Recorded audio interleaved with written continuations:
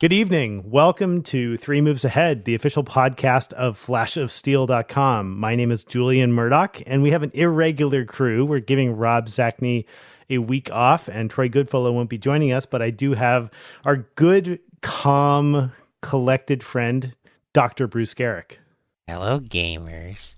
Yeah, see, that's calm. That's actually creepy, but it's also calm. That's how it's supposed to be. And we have extra special guest from Geekbox, Ryan Scott. I'm sure many of you know him. Ryan, welcome. Hello. So we're here today to talk about the worst acronym in gaming, which is MOBA. Which I really? I don't even know what that stands for. Massive Online Battle Arena or something like that. Anybody know? Wait. We're talking about? I thought we were talking about Moby. I was like so psyched. little like laid back electronica. That was where we thought we were headed. Well, I thought Play was a great album. Highly underrated, actually. I think. Yeah, nobody's really heard about it. I was way into it before all the cool kids got into it. Yeah, 10 months later, yeah. So what does it actually stand for? Multiplayer Online Battle Arena? Is that Dude, right? I have no idea. That's Brian, correct, what does it stand for? So it's a definite corner of the strategy genre. I think we've talked about it exactly once back in the day when Demigod launched. Mm-hmm. But it's probably actually where more people are playing strategy games than anywhere else on all the games we talk about, because games like League of Legends and even the original Dota, Defense of the Ancients, get tons of traffic. I mean, even sort of the second tier of these, which I would put Hero of Newerth in, gets, 500,000 players over the course of a month. There are a lot of people playing these games. Right. So we wanted to take a little time to talk about the genre in general, whether it's strategy, whether it's not. We love those definitional conversations. What makes them good, what makes them bad, and probably dig a little deep into what is clearly the dominant player in the genre right now, League of Legends, which is why we have Ryan Scott on, because every other word out of his mouth is lol. Well, does that have anything to do with League of Legends, though? I mean, there's not a lot. Maybe of you're just lol misinterpreting me. That could be true. That could be true. So the shocking thing to me, Bruce Garrick, was that you were dying to be on this. And, this is the second week in a row where I've been shocked you wanted to talk about a particular genre. Last week, we talked about Memoir 44, which you described as the worst board game ever, but your favorite online game of the moment. Right. Which was a great little juxtaposition. So tell me why you actually like this genre, or League of Legends in particular. Well, I don't know that I like the genre at all. I mean, I haven't played Defense of the Ancients, and I haven't played Heroes of whatever of Newark Airport. Newark, yes, Heroes of New Jersey.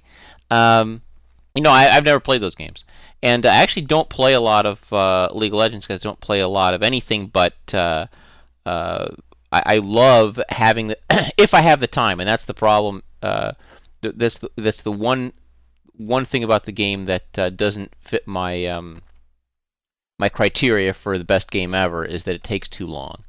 But if I have the 45 minutes or something to throw into it, I love the game, and I really don't know why. I really can't think of a reason, except that it has persistent characters that I love. Just the whole model, the whole way it's put together, the restrictive camera, one of my favorite things about that game, and because I'm kind of an authoritarian, and I really like the sort of fascist design decisions that exist in games like that, as opposed to Supreme Commander, which is a little too libertarian for me. But I mean, I guess there are so many things about League of Legends that I like that don't have anything to do with the fact that it has a bunch of like fruity heroes with special powers.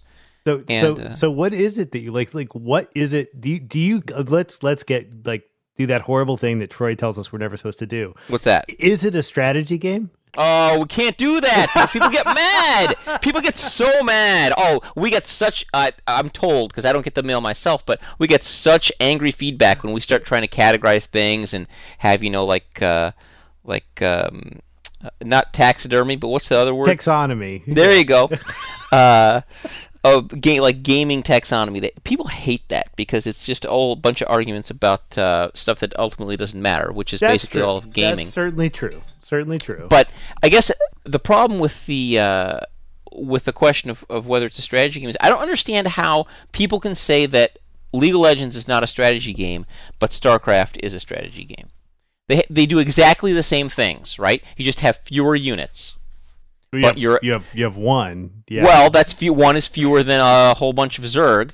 So the game does basically the same things. People always question about whether games like this are just a series of build orders. But I mean that's basically what all real-time strategy games are. I mean, if you really want to ask what this is, I mean, is it a role-playing game because you gain levels? I mean, isn't that the definition of a role-playing game? Is that you have a character who increases in levels? But I think it's a strategy game in the sense that you have to have a series of you make a series of decisions about how you're going to level up your character, which of the levels which of the skills you're going to take at each level, which makes such a huge difference. I mean, in the way the game plays, and I really like the cooperativity. That's the one thing. If Memoir 44 had a cooperative mode, it would be even better than the best game that currently exists online. Because I really like playing cooperative games, and I think that's probably my favorite thing about League of Legends is being able to play with people that I know and sort of have them.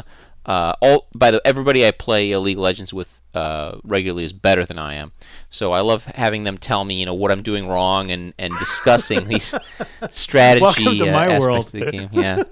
So, but I mean, I mean, there are a whole bunch of things like I love the fact that there's only one map, or at least the one that I always use. And I know that there are different game modes now. I mean, I understand all that. We get into that at some point. Ryan can probably talk much more about these things. But I love the persistence. It's sort of every time you play the game, you're in this familiar territory. It's a very different feeling from something like Memoir, where the appeal is in all the different scenarios. For me, playing the game, the appeal is, perfecting something. It's like playing a game of War in the East and trying to perfect a certain move or optimize my encirclement of some city. I play the same hero and try to figure out how to use them and what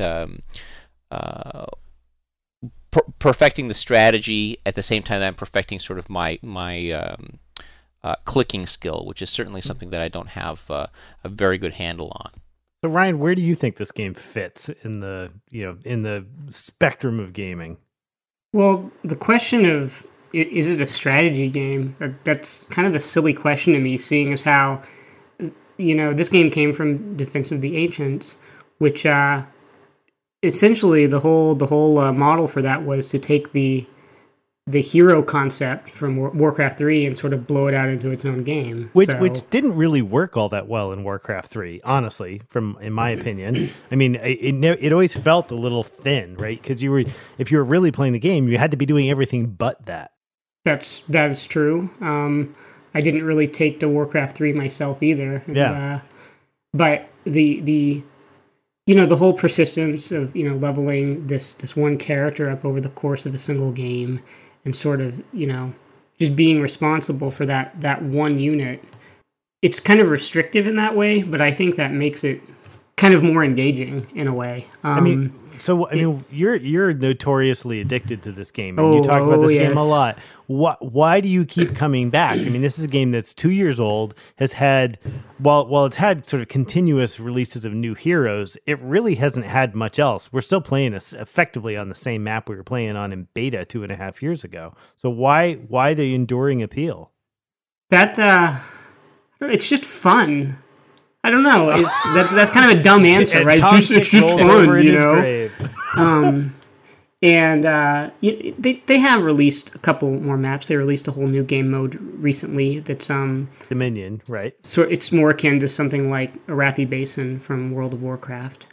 And actually, that's a good point, because when I first got into the League of Legends beta, I was really hardcore into low-level World of Warcraft Battlegrounds, which people would level their character to 19, which was sort of the cap for the lowest level battlegrounds, stop their leveling, and then trick their characters out as much as they could, and sort of exist within this this very specific sort of low level battleground community. And that's what I was sort of obsessed with at the time. And League of Legends came around and sort of scratched the same itch for me.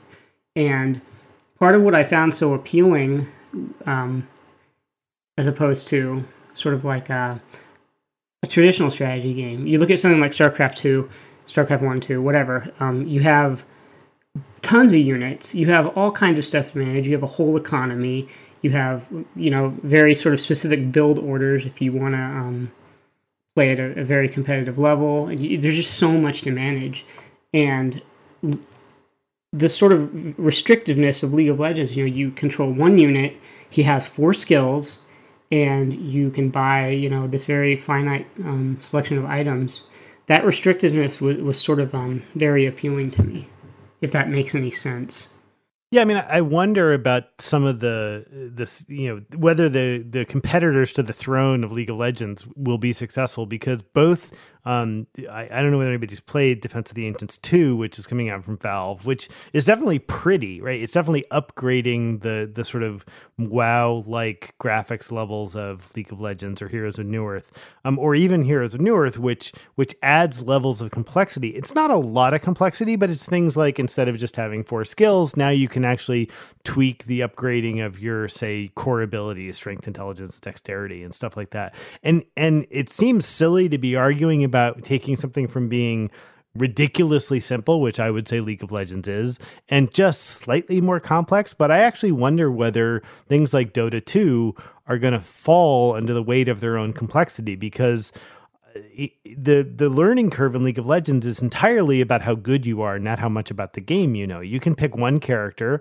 and you can learn everything you need to know about that character in about 20 minutes, and then you're done. It's just a question of how well you understand the metagame. At least that's how I sort of see it. When you say you can learn everything you need to know about that character in 20 minutes, what do you mean? Well, I mean, you're going to learn, okay, these are what my 4, you can hop into a bot match and you can say, oh, these are what my 4 skills do. And this one's based on attack power, or this one's based on attack damage, or this one really needs critical strike chance. And then you can go look at the big list of items and you can sort of say, oh, these are the items I should buy as I get gold throughout the game. And there's not a lot of new information. You'll get information because you'll try something out and you'll fail, just like with chess. You'll try something out and you'll be like, oh, I got slaughtered. Maybe I should focus on the center of the game, right? But the rules, if you will, if League of Legends was a board game, you could teach it to somebody in 25, 30 minutes. It's not Advanced Squad Leader where there's constant exceptions. And what makes it interesting is this constant breaking of the rules with every new champion that they release, and that sort of metagame that comes from that. At least that's what I've sort of felt. The champions themselves, like you said, they're simple. You can pick a guy in the character select screen, look at his moves, and be like, okay, I have a fairly good understanding of what these things are going to do. But you factor in things like you have this whole catalog of items that can dramatically affect sort of your character's performance. You have the sort of persistent leveling system, which gets you all these mastery points that they basically act like MMO talent trees, and you have these rune books which you can slot with items that enhance specific skills, and so you have all these factors outside of just what champion do I pick. And when you put that all together and start looking at what you can do with that, it's actually kind of a lot more complicated than it looks on the surface.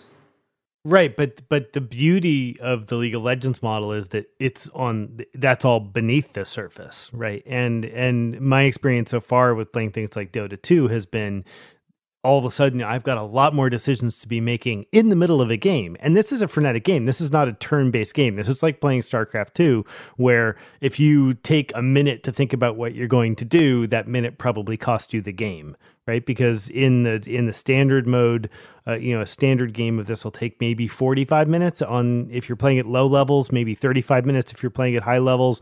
Dominion, the new mode, which is sort of more of a, conquer and hold certain towers mode, those games can be over in 15, 20 minutes. So if you're not going in knowing what you're going to do ahead of time, you're dead. Yeah, but I mean, the whole thing is about how the different characters kind of interact with each other. I mean, that's the whole appeal of the game. Like I said, the appeal of the game for me is making meaningful decisions in that context with people that I know on the same team. That's why I like playing the game. And I wish it would only last 15 minutes. I guess I should try to get into Dominion mode, because 45 minutes is really actually too big a chunk of time for me. It's a big chunk of time. Yeah, it is a big chunk of time. Yeah. So yeah, I don't. There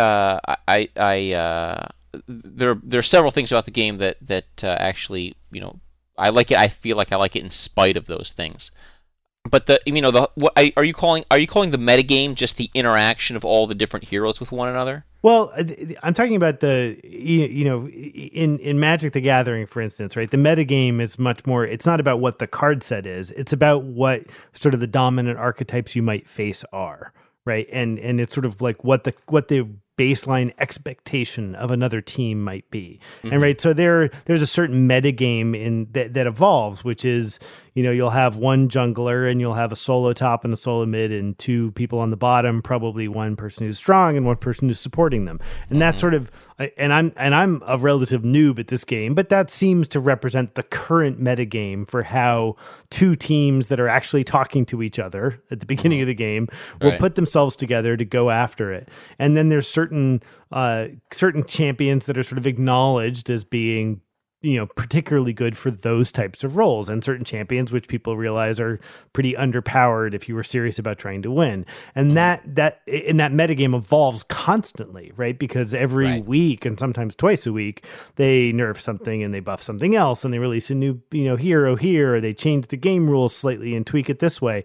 And I find that metagaming stuff really interesting. But I like the fact that it can live below the surface. Much like Magic the Gathering, you don't necessarily have to pay attention to any of that stuff to enjoy this game. No, but you do have to pay attention to that stuff in order to be competitive. But that's another aspect of this, right? I mean, we don't talk about being a competitive Civilization player, right? I mean, this game really is about going and beating up on your friends. And there's not really quite the equivalent of this organized ladder system that there is, at least I haven't seen it. Maybe it exists and I'm just nowhere near it yet. Ryan, you can tell me that there is in StarCraft 2. I mean, but there's money involved at the high end of this, isn't there, Ryan? They definitely have had a lot of high dollar tournaments with some pretty impressive turnout. And it's not quite as elaborate as what you see in StarCraft 2, but there is a ranked play system when you get to the level cap, and they've been sort of organizing it into a seasonal competition that they end with like a big blowout cash money tournament event. They're about to ramp up and start season 2 now, so there is this whole sort of system that exists once you hit the cap. Yeah. And do you think that that's going to evolve into the same kind of esports environment we've seen with StarCraft 2, where you actually get a stadium full of people watching two guys play StarCraft in Korea? I kind of think that's ridiculous no matter what team you're talking about. But it's sort of it's well on its way to being that. I mean, I don't know if it'll ever be as big as StarCraft in that respect, but it's certainly already gotten a lot of recognition and a lot of sort of so-called pro gamer support, as an esport. I mean, as the kids say. As you're playing this, I mean, are you always playing with 4 friends that you're all talking to each other on Ventrilo, and you sort of actually sit here and think about who's going to play what and what your roles are, and how organized are you in your play of this game? Most of the games that I play nowadays are organized 4 to 5 man games with friends on Ventrilo, where we don't really agonize too much over who we're playing. We'll just pick whoever we want for that game. We don't play ranked mode, which in the ranked mode, there's actually a whole draft mechanic where each team can pick champions that they want to ban, and then they take turns picking characters, and it's sort of like an exclusive draft. So there's a whole pick counter pick metagame going on at the match level. We don't do that. Yeah, we're not that hardcore. That's sort of the default in Dota 2 that Valve launched, at least what I've seen in the beta so far, is most of the games, if you hop into a game, sort of start that way. And Valve seems to be investing very heavily in what I would call the professionalization features. A lot of stuff about spectator mode, a lot of game replay stuff, which is notably lacking in League of Legends. League of Legends, for all of its complexity in the metagame, really doesn't have a lot of sophistication going in. I mean, there's not like a built-in system to be watching a professional, two teams that really care about what they're doing go at it, so you can really study things. I mean, all that stuff exists, but it exists seemingly kind of like on YouTube and in the corners. No, well, they've been working on a replay system for in a spectator mode for a long time now. And at the time when League of Legends launched, that was one of the big concerns that, hey, this game, you're going hard for this like esport sort of recognition, but you have no spectator mode. That's kind of a huge problem. And I don't know, Riot's kind of slow when it comes to rolling new features, new like big features out the door. But I believe that will exist at some point in this game. It needs to if it's going to be this sort of big deal that they want it to be. So do you think this game lives or dies on the whole esport aspect? Because I gotta admit to you, I'm not playing this as an esport. And while I appreciate the fact that there are tons of these esport YouTube episodes, and I've been sent links to many of them by people I play with saying, you got to play like this, not the stupid way you play. It doesn't, I don't really get, I don't really get anything out of that part. I assume that there have to be other people like me. Well, I mean, I forget what the exact numbers were that Riot released recently in terms of their player base, but it was some staggering multi-million player amount. And, one of the things that Riot did right with this game was they made it certainly much more accessible than Defense of the Ancients was to sort of more casual player. And, even if it didn't have all this sort of like esports stuff surrounding it, I don't think that would matter. That lots of people play it just like you said, to have fun, play with their friends, and, just stomp people.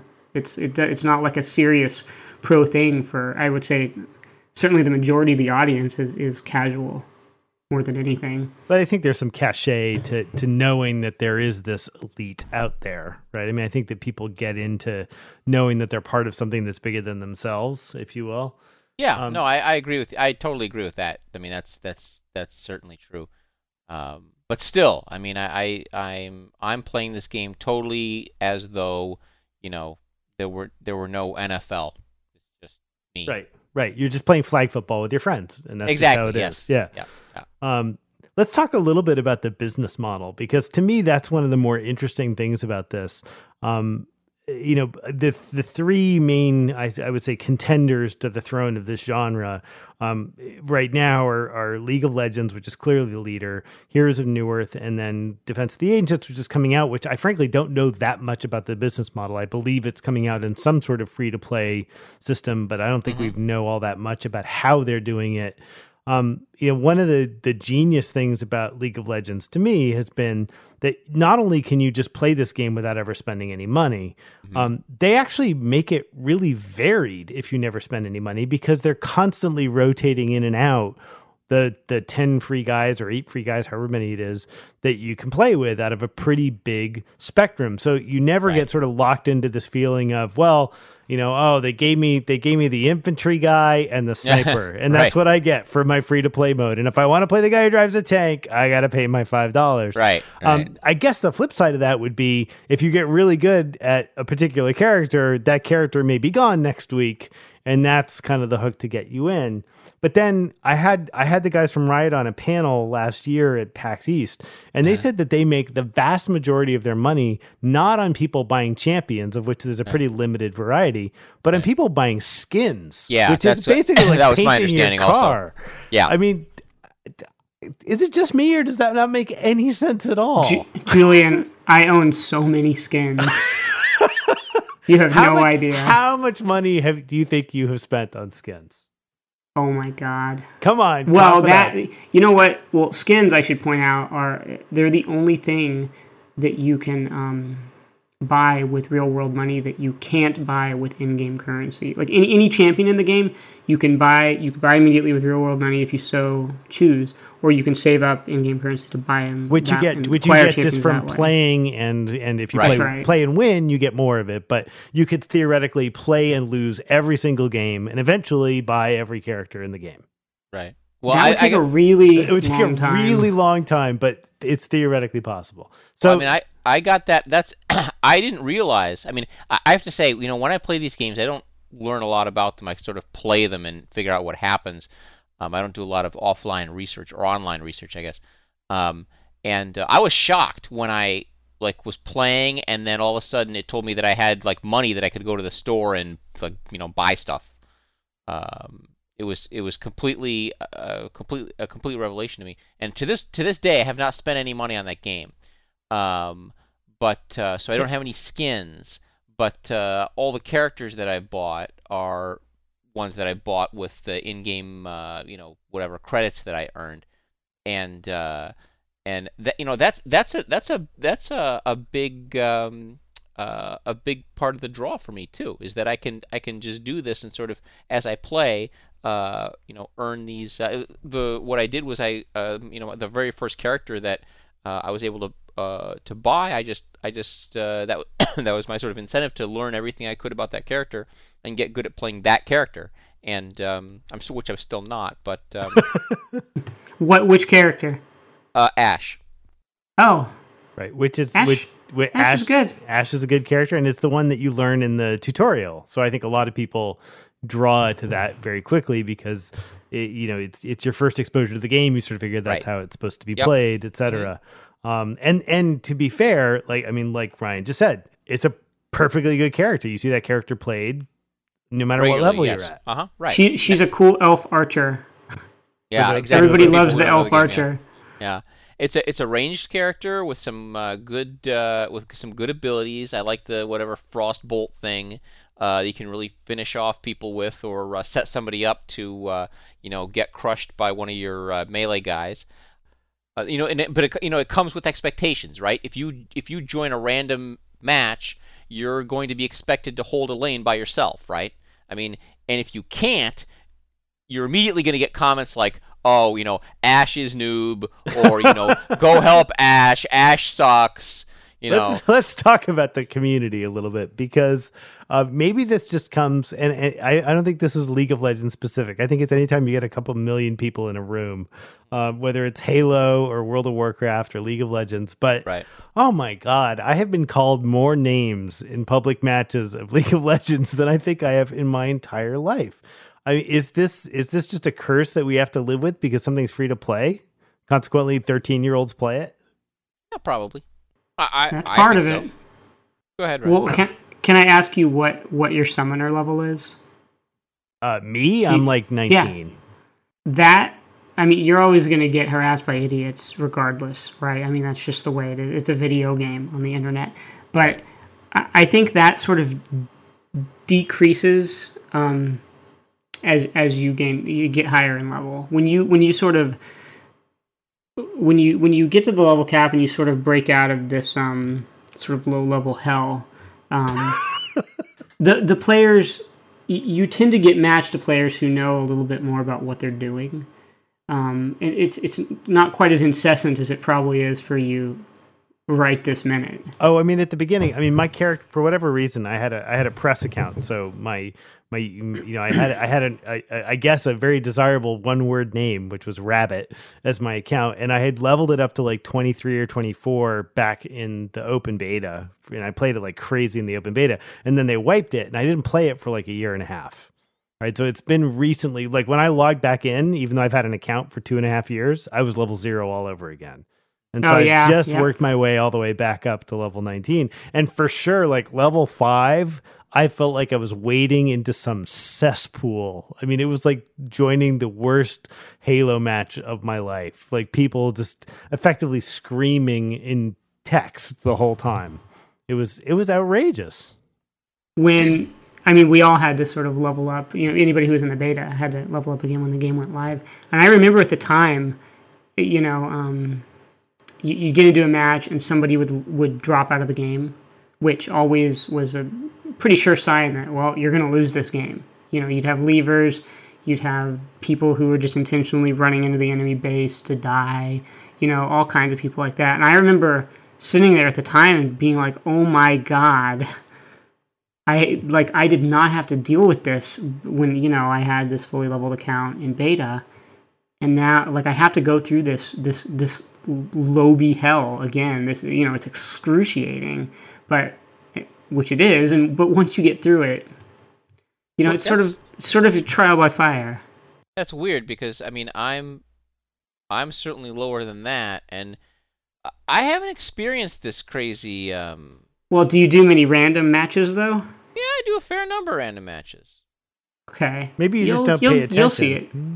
I mean, yeah, I play a lot of co-op games against bots. But well, that's a little bit different for sure. Yeah. I mean, the pressure's a little bit lower versus bots. Right. You know, if somebody leaves, it's no big deal if you lose. It was just a bunch of bots. But, you know, when you're playing a close game and then somebody leaves your team, it's like, oh, well, yeah, thanks for nothing.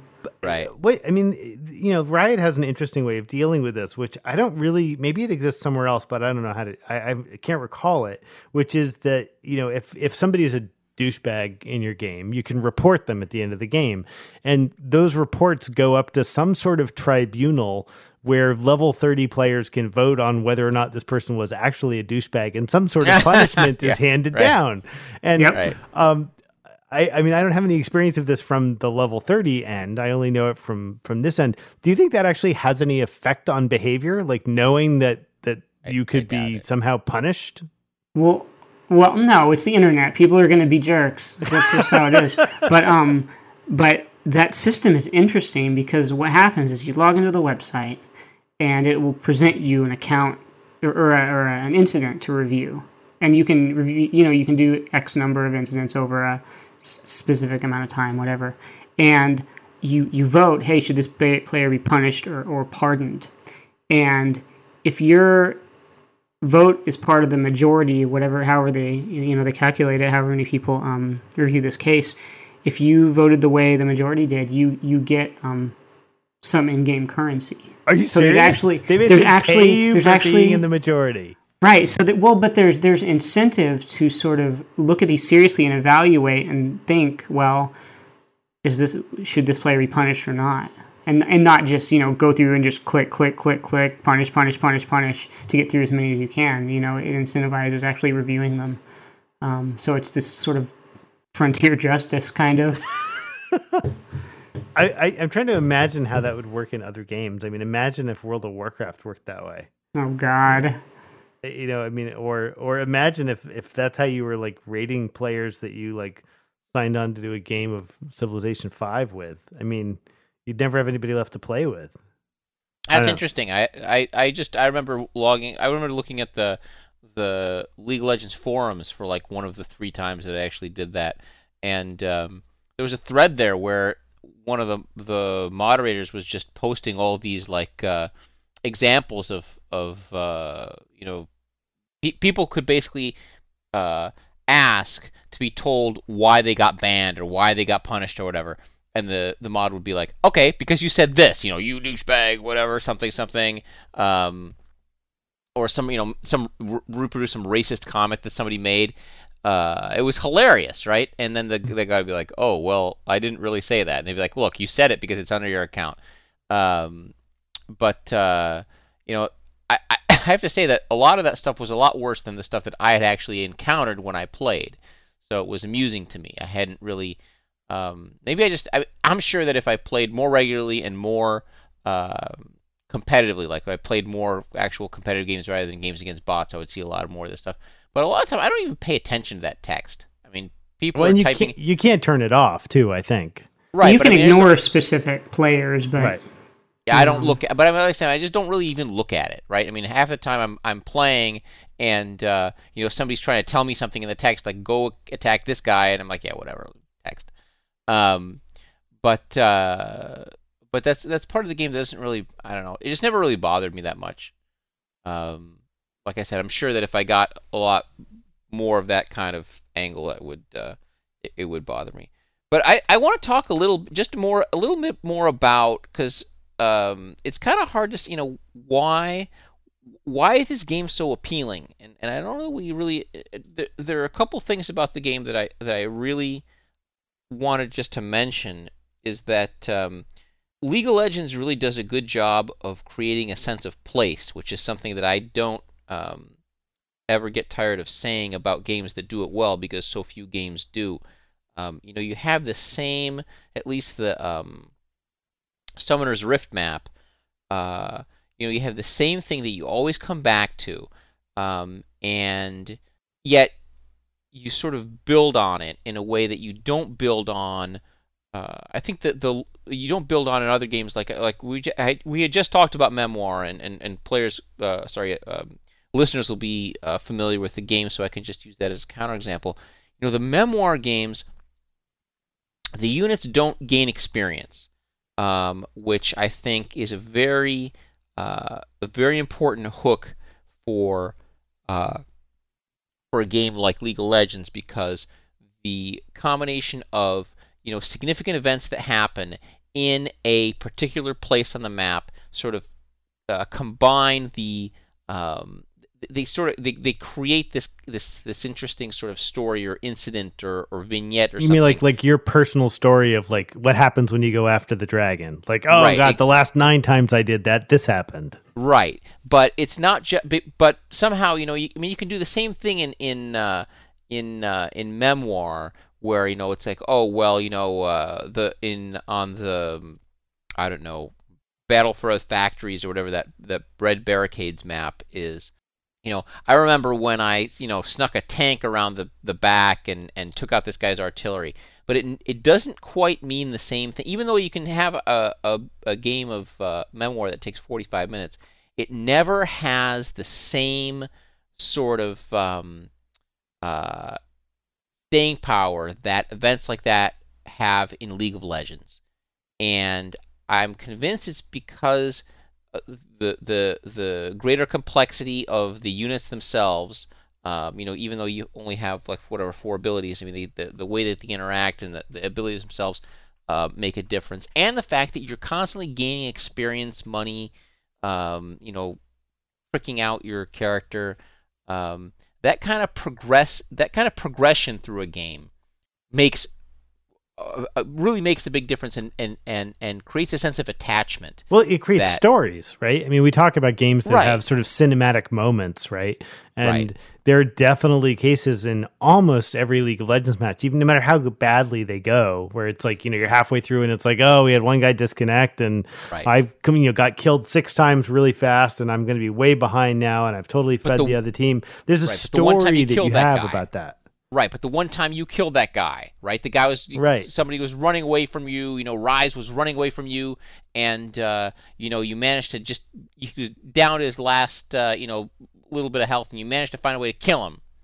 It's very satisfying. Yeah. That's extremely satisfying. And then the fact that you got killed, besides that, you got killed 12 times. You ignore that, right? Right, exactly. I mean, I do feel like that this is a game that I continually learn something about, and I think I think a big part of that, I mean, not to close the loop too far back, I think a big part of that is this business model with this sort of constant release of new characters. I mean, think about it as, new chess pieces being introduced to chess every 2 weeks. But they're not so complicated that you can't understand them, but they're interesting enough that you want to try them.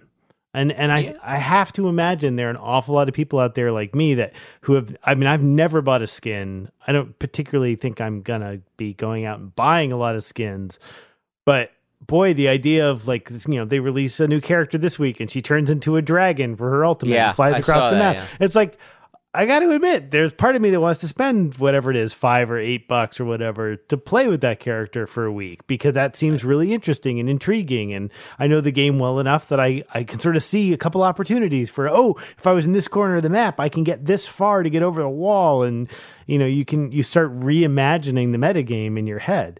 So Ryan, I'm curious, you totally dodged the question about how much money you've spent, but do you spend money on Champions too? Or at this point, do you have so much IP that you don't need to do that?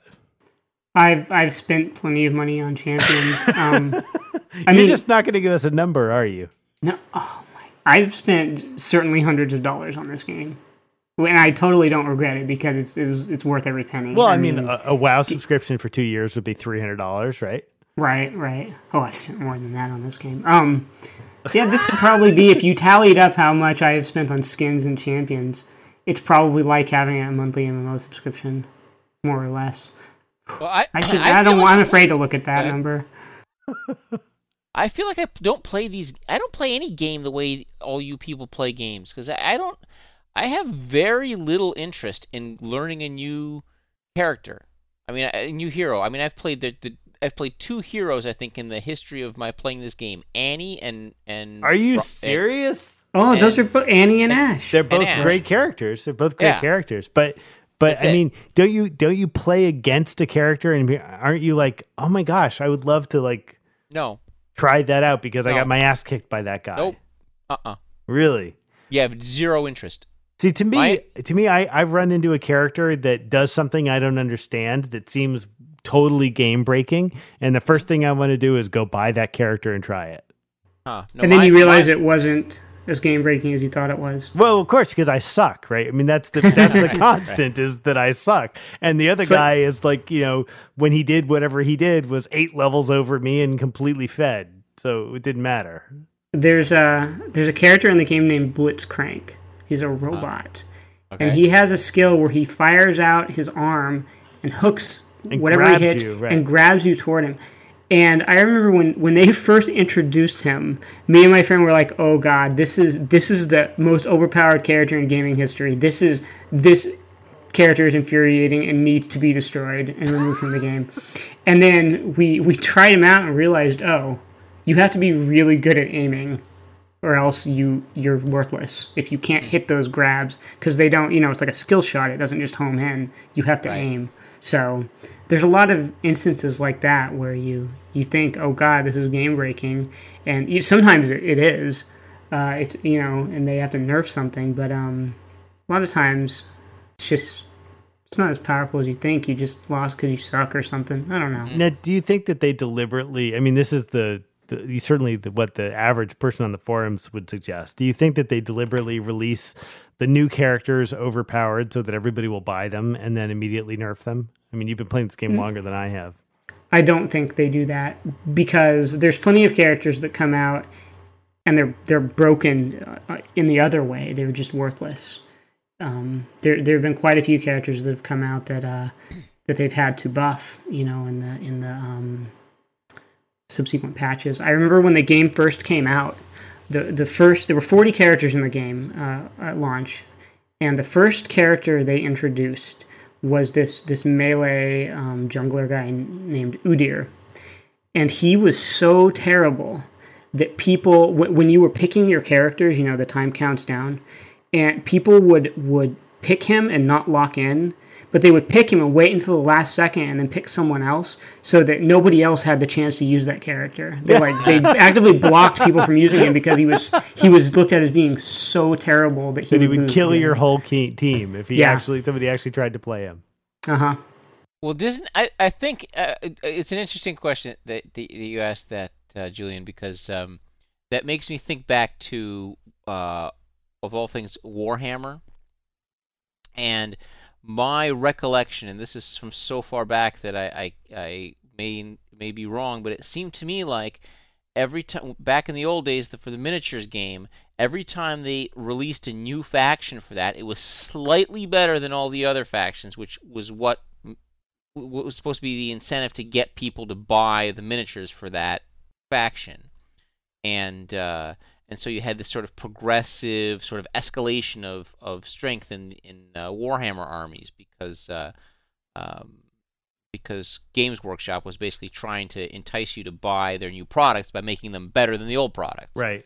So, and I just assumed that they were doing that. And like I said, I don't really have much interest in playing new characters. My goal, like when I play a war game, I want to, sort of optimize. I want to play one scenario, just basically figure everything out about it before I play another scenario. Really? And even with ASL, you're just going to play, I don't know, the Blue House over and over and over and over and over again. If given the choice, yes. But wow. I don't have that opportunity. I mean, yeah, I'll play a couple. I mean, I don't want to play the same thing over and over and over every single time. But for the most part, yes. I mean, the most part, I'll play something and I'll be like, oh, here are all the things I learned from playing, Hill 621. Let me set up the German artillery on this one other hex, and let's play again. I sort of want to tweak everything about a particular. I do that with Memoir. I mean, with Memoir, I routinely play the same 2 or 3 scenarios. I get the allure of that, but on the other hand, when Demigod came out, part of what was so cool about that was that it wasn't just the same map over and over again. I mean, there are 2 maps in Heroes of Newerth, the same 2 maps here, the same 2 maps that were in Defense of the Ancients, if I recall. Right. It seems like there's still only 1 map in Dota 2, and they're all the same map. I mean, we're talking about the same map across all 4 of these games. And when Demigod came out, they were all totally different, which was kind of exciting and interesting. And until you realized that Demigod was broken. Well, yeah, I mean, Demigod had plenty of its own problems, but I like the fact that there was some variety there. I mean, Ryan, do you not get tired of playing Summoner's Rift over and over again? I have no problem with Summoner's Rift. I mean, it gets, if you sit and play like 10 games a day, as I've been known to do. Not that you're proud. It sort of, it does sort of get tiring seeing the same thing over and over and over again. But I don't know. I think it's in a way it's sort of risky for them to release more and more and more maps. They released a second map, I think shortly before the end of beta, called Twisted Treeline, which is the 3-player map, right? The 3v3 it's map. 3v3, and it's a smaller map. There's only 2 lanes. There's a bigger kind of jungle that people can run through for ganking and whatnot. And the game time is pretty compressed. Games last maybe like 20 minutes. But what wound up happening with that map, it has such a dramatically kind of lower audience because, it sort of favors different kinds of characters far more than, like sort of big, heavy, like melee bruiser guys always have the definite advantage on that map. And the fact that there's only 3 players on each team, it makes the map sort of instantly more stressful because your contribution, for better or for worse, to your team is much, much higher than it would have been on Summoner's Rift. Right. So if you die, you're doing, 66% more damage to your team every time. And not as many people sort of flocked to that. I guess maybe in the short term when it came out, when it was new and everybody was just excited to have a new map, it got some heavy play, but nowadays it's, when you look at it compared to the other 2 maps, it's kind of a ghost town. People still, even with Dominion out, this new mode, people still favor Summoner's Rift so heavily just because it's well designed and it's sort of fused very closely to just what Dota is. And I don't know. I don't have a problem with playing the same map over and over. Were there other places though that the heroes fought? I thought that was the big problem. You mean in the historical record? Right. I don't know of any other place. So I mean, that's just something you can't get around. I mean, you're kind of stuck with it. I mean, it's not like having another. Like, I mean, you couldn't have another D-Day. I mean, Well, D-Day happened where it happened, But right? but I was just going to go to World War II. We spend way too much time already talking about World War II here. But part of the reason that I know all of us, to our own degree, on the show are World War II buffs, is that things like terrain and environment make such a huge difference. Right. I mean, you take the same exact order of battle and you take it from the beach and you stick it at the Battle of the Bulge and you have an entirely different, outcome. And that's obviously completely, I mean, there is no terrain in this, right? I mean, you basically have jungle and lane and that's it. Well, here's the thing that I got to say, that the one thing that I think that could really improve this game would be weather. Meaning like over the course of a map? Yeah, or it would just start snowing. That would be interesting. Yeah. That would be interesting. Right, and certain characters have certain ability to see through like it or whatever. Ski troops. Right, exactly. Exactly. That's the new hero for League of Legends. You heard it here first. Finnish ski troops. I mean, this is actually how I wanted to sort of wrap things up here as we're coming to the end. What would you do to change this genre or League of Legends in particular? I mean, what do you think that a game like, Dota 2, which still has a long time in beta, has plenty of time to fix things, do new things, what would they do to improve on this model for you? What would drag you out of League of Legends to go playing the new hotness? I'd make it turn-based. All right, I don't know whether you're serious or not. Oh, I'm very serious. Really? Yeah. Wouldn't it take forever? That's the point. Ryan, do you have a better answer than that? I mean, have you played? What would Dota 2 have to do to get you out of League of Legends, other than give you your $800 back? I actually looked it up. Do you want to hear the number? Yes. I've never publicly revealed this. It's never been revealed, but here on 3 Moves Ahead, how much has Ryan Scott spent on League of Legends? Well, my bank account only lets me go back to May of 2010, but since then, from May 3rd, 2010, I've spent $629.75 on this game. Okay, so that's over what, 18 months? That's a lot of money. Yeah. Wow, that's got a lot of skins. I hope. And how many hours do you think you played? Oh God, I don't know. I have no idea. See, that's hard to determine. I mean, I can look at how many games I've played, over the course of the live game, but that doesn't account for like the extreme number of games that I played in beta. Right. That doesn't carry over, and I played so many games of beta. Right, but you didn't spend $600 in beta by definition. No, but there was no story yet. There weren't any skins. Yeah. So no skins to buy. So $600 in. Is there anything that Valve can do to make you switch over to League of Legends? I mean, to Dota 2. I mean, I sort of, this is the horse that I'm backing, right? I mean, I'm already so far down this particular rabbit hole that it would be hard for anything to pull me away, just because I've invested so much of my time into this game. But isn't it like an MMO where, you've invested so much time into WoW, but, it's not going to keep you from playing Star Wars The Old Republic? Yeah, but that's Star Wars. So it has to be a Star Wars League of Legends. They can put lightsabers in actually, League of Legends already did that with one of the awesome skins, but they can put lightsabers in Dota 2. No, I don't really know. I don't know. I would want I thought of something I would like to have. I would like to have more of a story, and then I would like to have more dialogue and cutscenes. Yeah, that would send me screaming. That's for sure. No, I would definitely play more if I had that. That would be bad. I mean, I don't know. I'm not a game designer. I can't answer these. I mean, I'm sure that anything I thought of would be freaking terrible, and it would make the game awful. So, I mean, there's nothing other than having panzers or, some sort of air support. I can't think of something that I would want in a game. But in Bruce Garrick land, every game is better with panzers, right? Of course, it's like it's an axiom of gaming. Pokemon, add a panzer, you're done. That's right. That's it. That's exactly right. So, I would like to have. I'd like to have a better. I would love to have an observer mode where I could just go in and watch somebody's game. That would be great. Of course, I'd love that for Memoir too. But Because you could do that in of all the stupid things that I could think of, Ticket to Ride. Yep.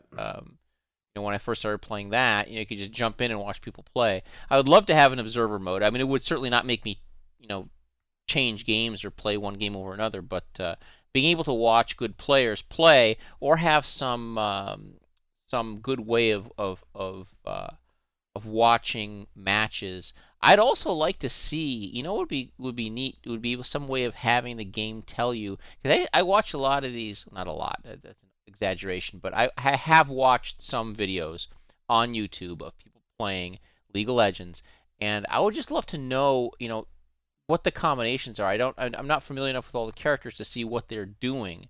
I'd like to be able to say, that guy did this, this, and this, and then go back. You need blow-by-blow commentary, right? I would love it. Yeah, Joe Buck. That's what's happening with StarCraft games, right? You watch a StarCraft match, and they're blow-by-blow, like, oh, he's doing this build order, blah blah blah, And I don't speak Korean though, so I don't know. Well, they do it in US too, but I think that spectator mode is coming to League of Legends, and it's clearly part of what's already being built into Dota 2. I think that's going to wrap it up for this issue of 3 Moves Ahead, the official podcast of Flash of Steel. Ryan, thank you for joining us. Yeah, thanks, Ryan. You're welcome. On behalf of myself, Julian Murdoch, and Bruce Garrick, and the absent Rob Zachney and Troy Goodfellow, thanks to Michael Hermes for production. We'll see you next week.